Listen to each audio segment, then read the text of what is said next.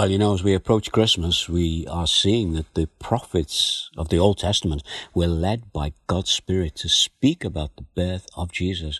And this was long before the event happened. This is what Isaiah said in Isaiah chapter 9, verse 6.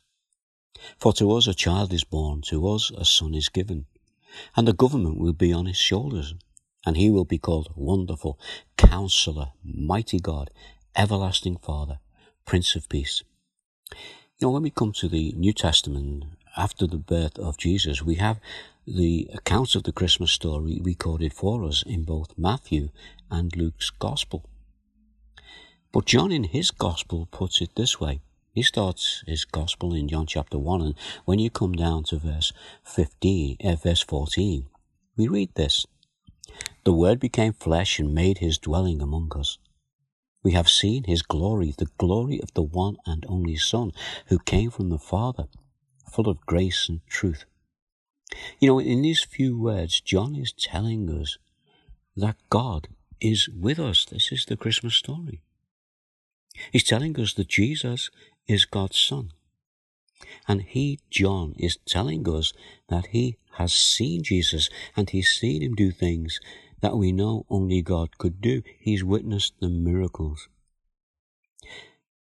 He also saw Jesus die. And he also saw the risen Jesus.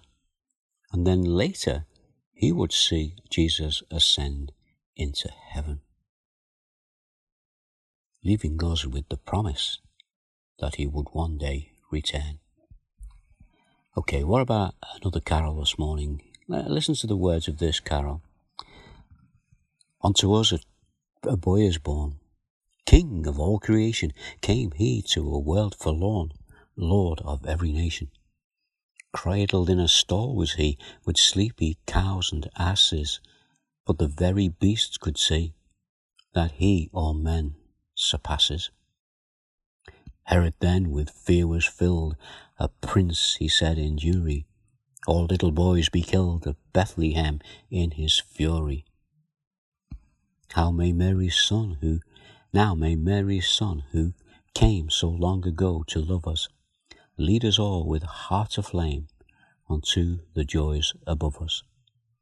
Alpha and Omega he, let the organ thunder, while a choir with peals of glee doth rend the air asunder.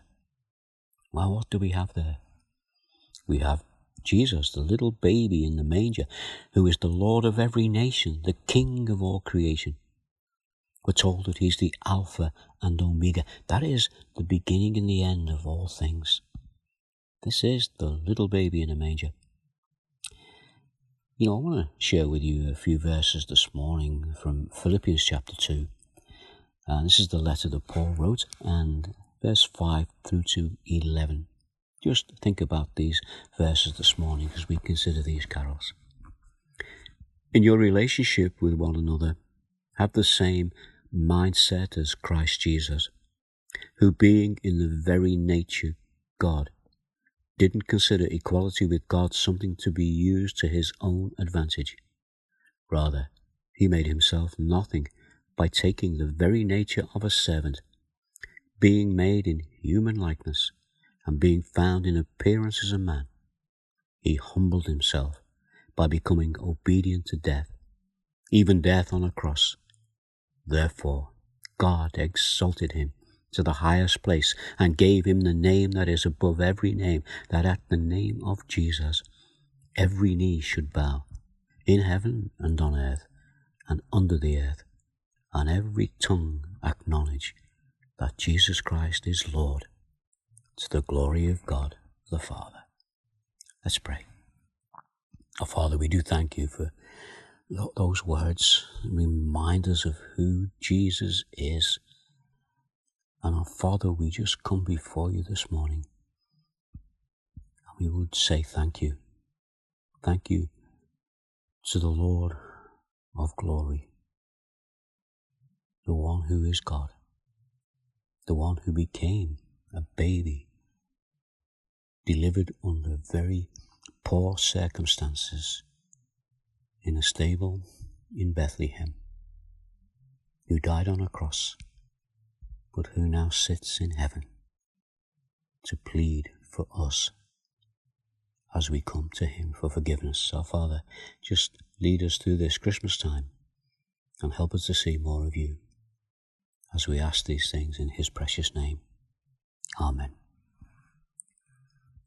Well, I hope to be back with you again tomorrow, and maybe we'll have a look at another carol. In the meantime, you take care. God bless. Bye now.